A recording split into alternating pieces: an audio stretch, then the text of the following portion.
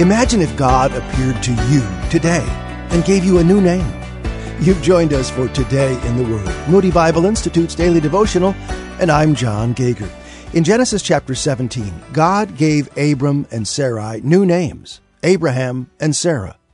Abraham would become a father of many nations. He would be known as a man who belonged to God Almighty.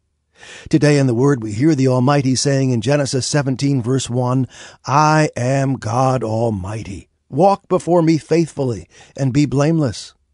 Next, God reaffirmed the promises he had made to Abraham.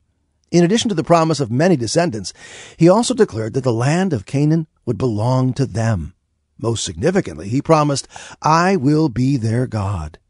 Then God called for a response from Abraham. He commanded that Abraham, every male in his household, and every descendant be circumcised. At first, this may seem that God's promises are conditional, but this is not the case.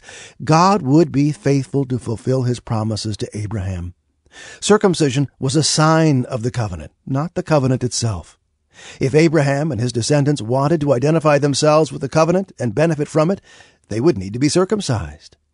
Abraham obeyed God's command. That same day, he had himself and the men of the household circumcised.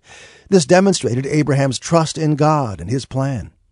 While the command to be circumcised is no longer necessary in Christ, we are still called to respond in faith to his promises. One of God's promises in this passage is that kings of peoples would come from the offspring of Abraham and Sarah. That promise has been fulfilled in the Lord Jesus, who will rule over all the nations. Share this devotional with a friend at todayintheword.org.